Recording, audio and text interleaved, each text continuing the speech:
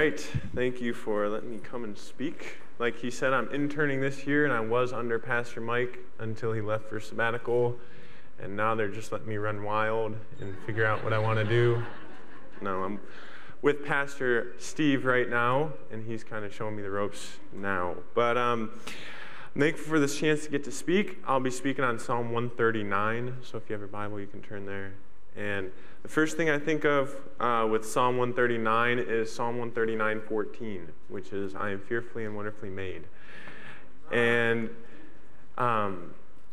with that, I've seen people a lot put this like in their Instagram or Twitter bio, or I saw one person, they had this on their mirror next to them in their bedroom. They had this verse, Psalm 139:14, and they we commit this verse to memory a lot, and we think about this verse, and when we put it in context, it is a wonderful and powerful message to us as believers and to the church. And when we read it with the context that David intended it to, the psalmist, it can be really powerful. And it's a beautiful illustration of how God has a relationship with his creation.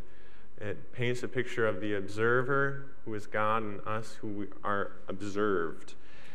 And the message is kind of what I want you to get from this. And if you've been in Christ a long time, it's not necessarily going to teach you anything new, but what I hope it does is I hope it encourages you to find your rest in God and to be able to think on this throughout your week and in days to come of where am I finding my rest. And I think that is the theme of Psalm 139.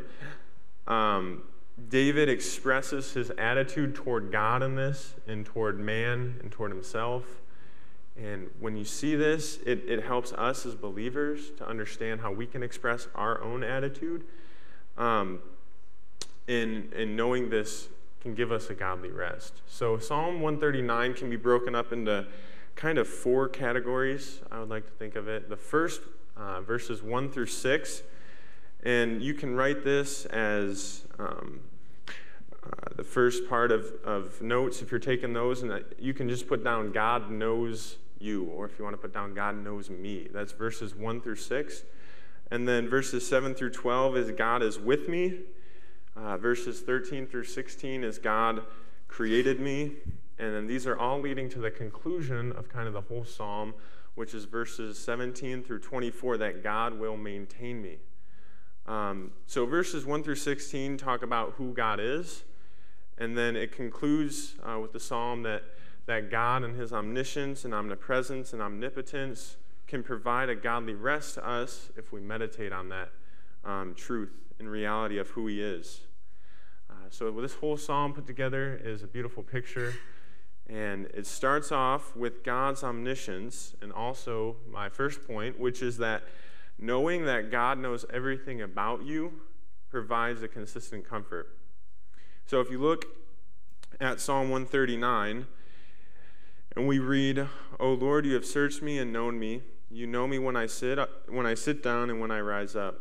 So God knows our movements, verses 2a. And then as we keep going, you understand my thought from afar.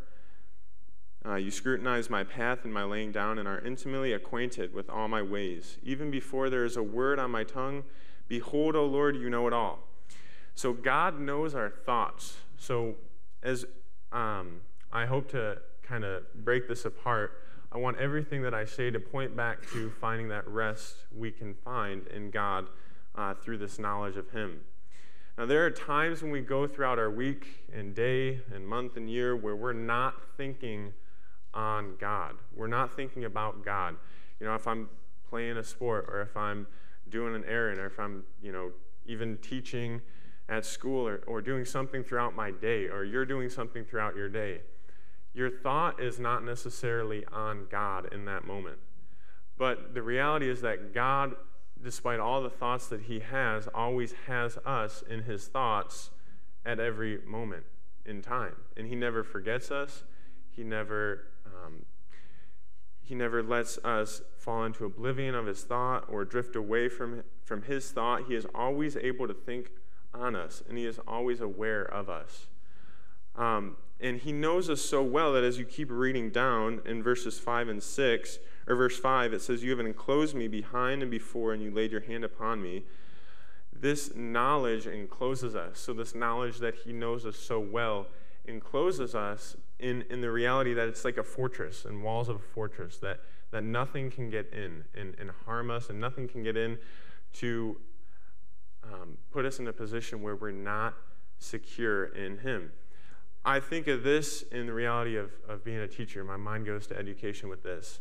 And knowledge that encloses. In the public schools, they have IEPs, which are individualized education plans. I know a lot of you are teachers, and some of you have maybe sat in on meetings and written these. But what this is this is a meeting between the teacher and the school psychologist or school intervention specialist and the principal. And what they do is they sit down and they talk about the child. And they decide on if they need more accommodations than what they're getting in the classroom. So do they need extra help? But in order for this meeting to take place, and in order for a plan to be put in place, the teacher has to get into the classroom, and the teacher has to get to know the student. And so the teacher has to know the student's personality, has to know how they learn. Are they audio or visual? Do they got to move around to learn? What are their strengths, weaknesses, and subjects? What's their who do they gravitate toward with students? How do they respond to behavior management? What's their relationship like? They got to learn everything about this student in order to present this information to implement this plan. So when we think about this, the reality is that God knows us like this teacher would. And at the end of the day, the kid goes on and completes the rest of the year, and he or she might go into the summer, and they might, forget things over the summer. They grow, they learn new things, they forget some things, they come back the next year, and they know less than they knew about something before and know more about something they didn't before. And they have to learn this student all over again. And it's a new teacher the next year. They have to do more meetings. But the fact is that God knows us all at once. He doesn't need other people to help him, and he already knows us fully. He knows us completely. And this is such a knowledge that it encloses us to where when we think on that, it can provide our rest, right? God knows our thoughts. He knows that, we might need money for our house. He knows that we're thinking about how we need money for a car, or that our job stinks. Whatever we're thinking, you want to get married, you want to be healthy.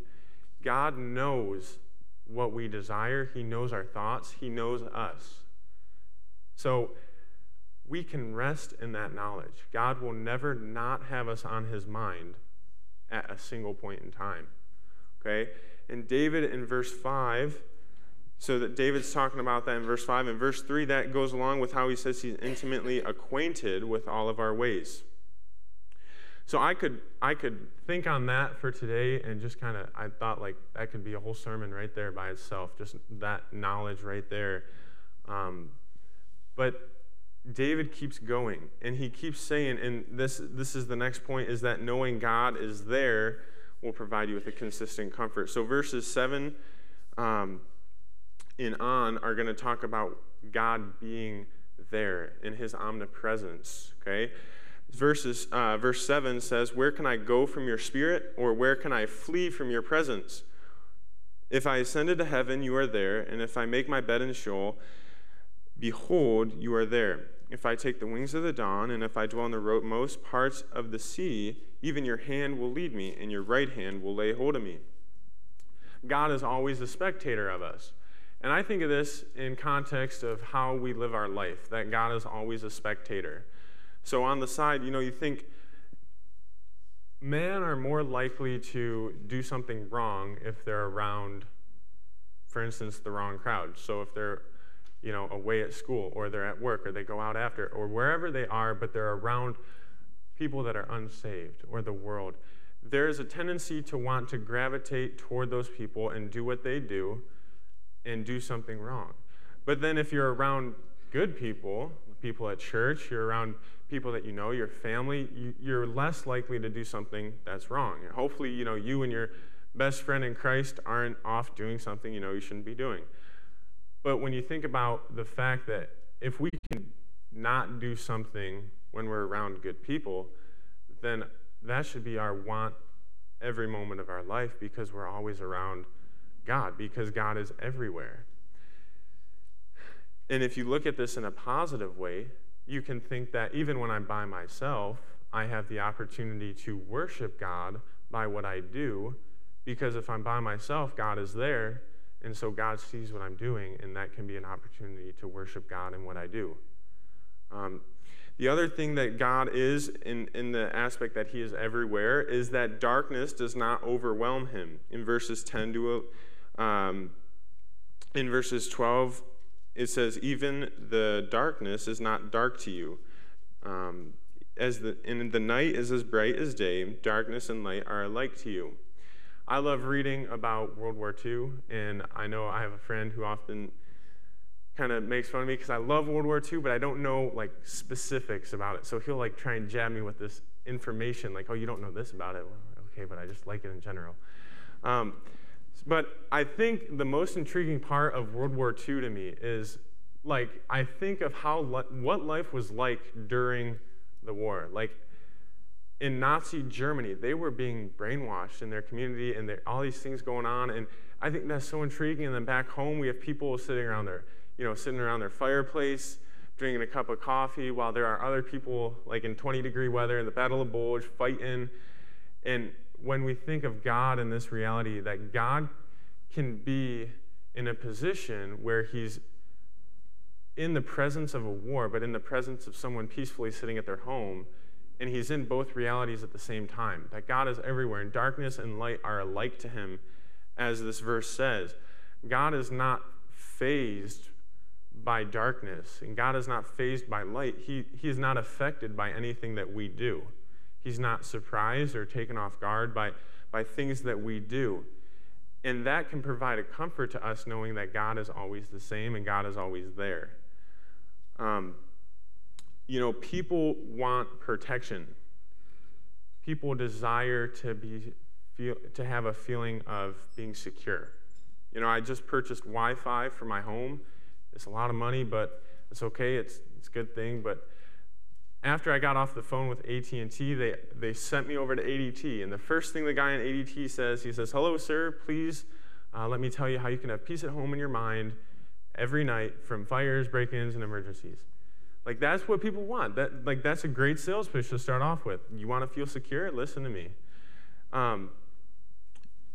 People want to feel secure. We lock our doors at night. We don't run at midnight. We don't, let our kids go off alone. We want to feel secure. There are a lot of debates in our country right now about what's the best way to handle, for instance, firearms. Should we have more? Should we take them away? What's the best way that we can secure ourselves? People want comfort, but God, by his attributes, provides us a comfort both physically and spiritually by his omnipresence, by always being there. He always is there for us. Now, that's a great sales pitch to me, right? That God can provide this for us.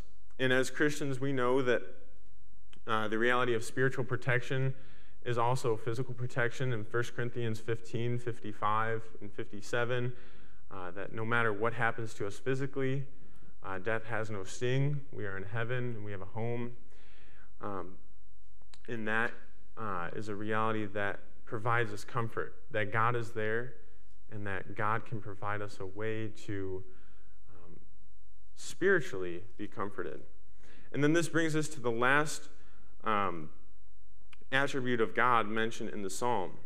And as I think about God, it's hard to separate the attributes of him without thinking of other attributes. So they're interwoven. You can't think of God being everywhere without thinking of God knowing everything, because if he's everywhere, he would see everything and know everything. It's just, they're hard to separate. You can't really think of it in terms of separate attributes.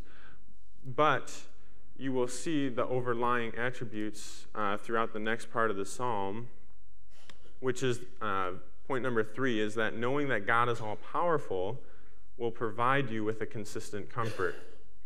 So, we're getting into Psalm 139:14, and it says, or verse 13 says, "You formed me in my inward parts, you wove me in my mother's womb. I will give thanks to you, for I am fearfully and wonderfully made.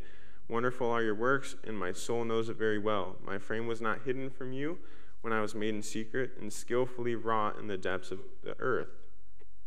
Your eyes have seen my unformed substance, and in your book were all written the days that were ordained for me, when as yet there was none of them." Right there, we'll stop in verse 16. So when we think about God and how he has made us, he's made us in an image of his character. And what does it really mean to be made in the character of God or in the image of God? And you can't really put one aspect to it, like the fact that we can read is not necessarily the only aspect of being made in God's image. Man in general reveals God's character. There's a man named Benjamin Bloom, and he came up with a hierarchy of intelligence. At the bottom of the pyramid, he had two things. He had the ability to remember and understand. And I think that goes well with most animals and creatures, and us included in that people and things and animals can understand and remember.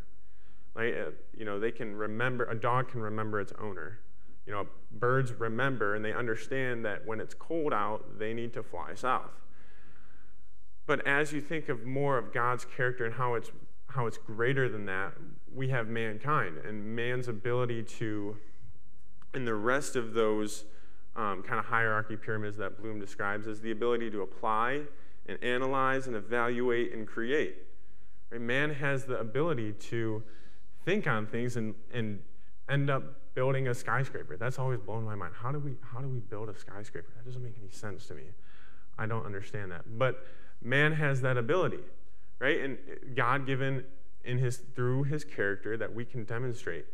I think of people that have studied languages and studied and built off one another. We have men of faith who, not even inspired by God, have figured out ways to make concordances for the Bible and make maps and diagrams for the Bible to where, the future generation can have that as study tools. Just the reality that knowledge is built off and they can evaluate and create and help that and give those resources to help us understand things better. That is what it means to be made wonderfully in God's character. And we're also made fearfully. The ability to fear him is a privilege that we get, and it's because he made us that way. He created us in a way that we can glorify him. God, when we learn more about him, is glorified through that. When we seek to understand the Bible, when we seek to understand Scripture, and the book of Revelation, there's promises and blessings and understanding that in end times. But those people, all of us, have the ability to fear God in that aspect. We have the ability to make music and to sing and to fear God by what we do. And even in toil in our work, we have the opportunity to fear God and ultimately worship him by how we go about our work and how we interact with people. He's given us that ability to do so. I think of even people with disabilities. God has created us individually and uniquely, and people have this ability to point others to Christ and even glorify God who have disabilities, right? There's people all over that, from one end of the spectrum to the other, and all these imperfections that we would consider imperfections, they are able to point people to Christ, and they are still able to bring glory to God because they are wonderfully made. So that's what it means to be made fearfully. And I want to encourage you with this, that we should be taking advantage of this opportunity. So we have the opportunity to find our rest in God, but then we also have the opportunity to, in that rest, start worshiping God by what we do and living in that reality that God is always with me and God knows me.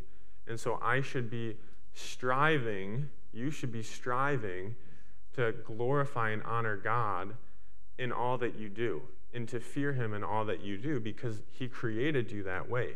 So we don't want to miss out on that opportunity while we're on this earth, and everything we do all to the glory of God. I think David is crying out in this psalm. It's a psalm of praise. It's a psalm of awe toward God.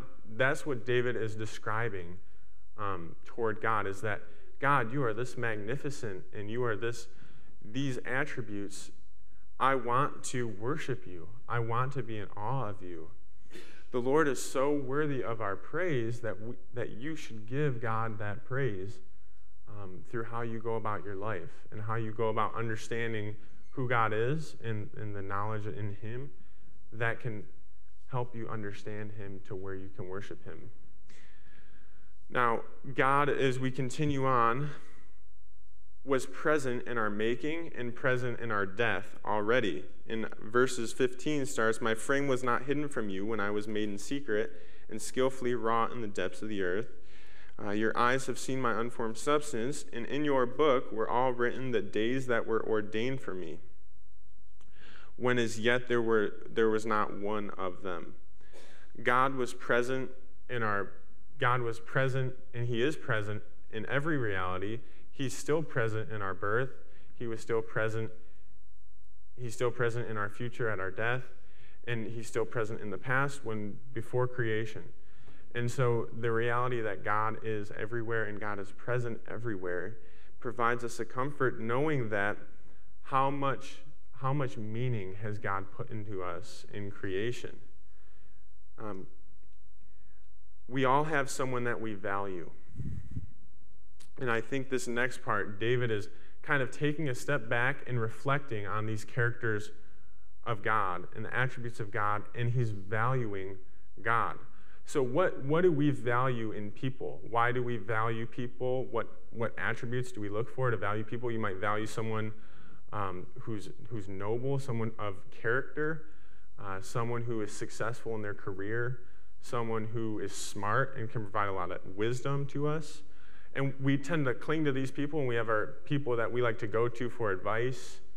But David here is doing that with God, but on a level where he's observing God in the aspect that he just wants to value God's thoughts. And as we read verses 17 and 18, it says, how precious also are your thoughts to me, O God. How vast is the sum of them. If I should count them, they would outnumber the sand. When I awake, I am still with you. David is reflecting on God in his character, and he is valuing God. How vast are your thoughts? How precious are they to David? And I want to ask you, how precious are God's thoughts to you? How precious is the Word to you? How precious God's thoughts are written through man in his Word? Are we going to the Bible each day seeking God's thoughts, seeking to be enamored by how vast God is and how much knowledge he contains and how he is the objective truth in our life? The knowledge that he has puts us in awe to where we come to him fearfully and seek to know his thoughts. And that's what he's cherishing this moment of just, wow, like I need to pursue this reality. You all need to pursue the thoughts of God. They're objective truth, and they're precious. And then David goes into this imprecatory part of the psalm. And in imprecatory psalms, it's the psalmist praying for the defeat of his enemies. So as we read this, it says, verse 19, "Oh, that you would slay the wicked, O God. Depart from me, therefore, men of bloodshed, for they speak against you wickedly, and your enemies take your name in vain. And do I not hate those who hate you, O Lord? And do I not loathe those who rise up against you? I hate them with the utmost hatred. They have become my enemies." The beautiful thing about Psalms is that we can go to God with our feelings. Or it shows us how we can go to God with our feelings. The psalmist here is expressing feelings toward man who hates God. And I don't I don't want to spend too much time on this because the focus of this is not the focus of the psalm. But it is not uncommon to have those feelings toward man. I can remember I flew out to my fiance's house, Katie, for her sister's wedding. And before I flew back, we walked around Salt Lake. It was right by the airport. And we were in a city where people were cherishing a false idea of God. They were worshiping an idol. A false idea of God, if you believe it, is an idol worship. And that's what they were doing.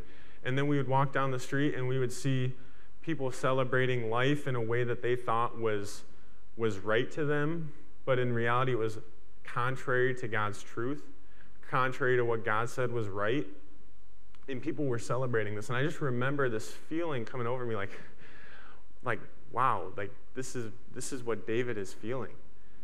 And in that moment, you have to pray and you have to think on what is right. And that's kind of what he goes into next, but the reality is that David is expressing that, and it's okay to express that. That's why Psalms is so beneficial to us as Christians, because it shows us, okay, is it okay to have these feelings? Is it okay to go to God this way? What do I do? And that's what David's doing. He's going to God with his feelings. Okay, and then he closes, and these closing verses, yes, they are underlining the verses we just read toward unbelievers, but it's also underlining the whole psalm in general. Okay, and that is, search me, O God, verse 23, and know my heart. Try me and know my anxious thoughts, and see if there be any hurtful way in me, and lead me in an everlasting way. Now, this psalm concludes in a way that brings us back to our original point, and that is that you should, first of all, desire pure intentions toward people that are not saved, towards people that don't believe in God or in Christ, and they're not regenerated by Jesus Christ, and they have a hatred toward him. Okay, we should desire pure intentions. But then this also points back to inviting God into our heart, or into our mind and in our life. So verse 1 says, you have searched me and known me. And then verse 23 says, search me, O God, and know my heart. So why does the psalmist say, search me, if he's already searched us and known us? Well, God, by his nature, has known us.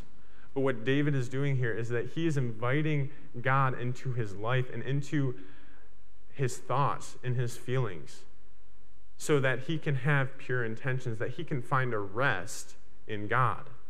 So I want to propose to you that we should be doing the same thing consistently, going to God with our feelings, going and praying that God search me and know my anxious thoughts, and see if there be any hurtful way in me.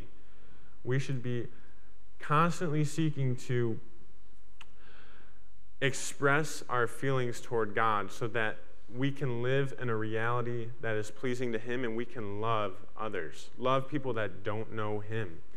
But it also gives us a rest. You know, when you pour out your heart to someone, that gives you a comfort. It gives you a comfort in, okay, this person wants to help me. This person cares for me. God already knows us, and God is there with us always, and God has the power to do anything. But you should go to God and pour out your heart to him in what your desires are, what your needs are, what is irritating you, who's irritating you. Go to God with those feelings. He wants to be the one to help you. He wants you to constantly invite him to know you. He already knows you from a standpoint that he is God, and he knows everything. But he wants it on a personal level, that you know him and he knows you, and you can be intimately acquainted, verse 3, with him. Okay?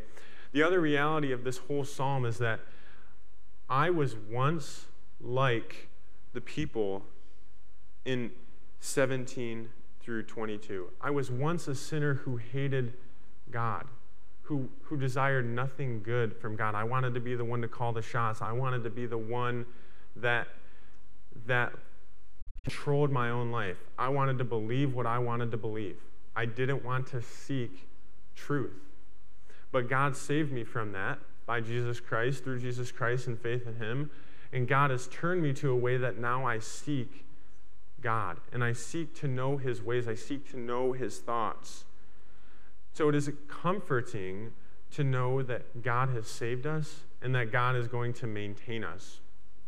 And God maintains us by his very character. It's all interwoven that God, through his omniscience, omnipresence, and omnipotence, saves us and then also cares for us and maintains us. And these are all interwoven into our daily life of what should I be focusing on. And I've been trying to, and I hope you are trying to, throughout your day, to just be thinking, God is with me right now.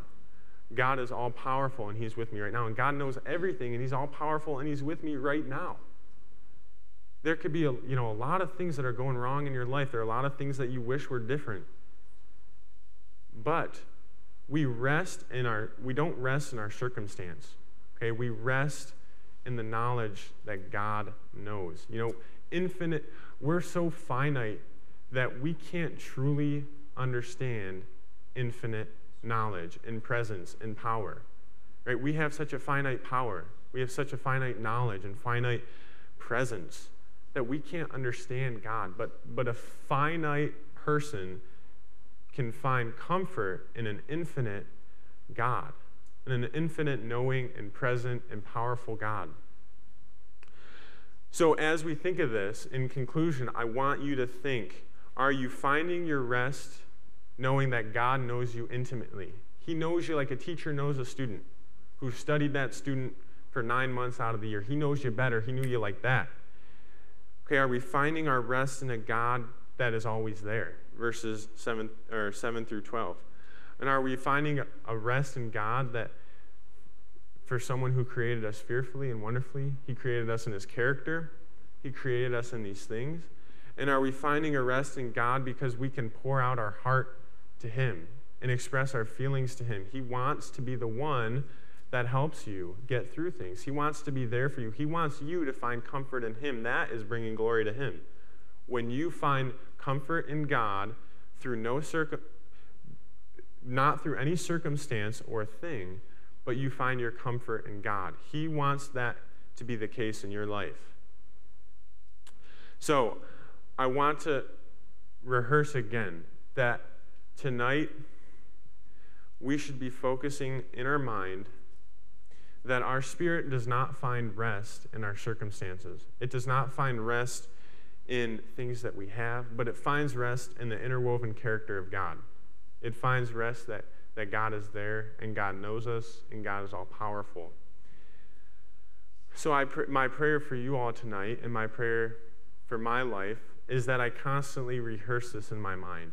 I constantly am maintaining this knowledge of my Creator, and I become the observer of him.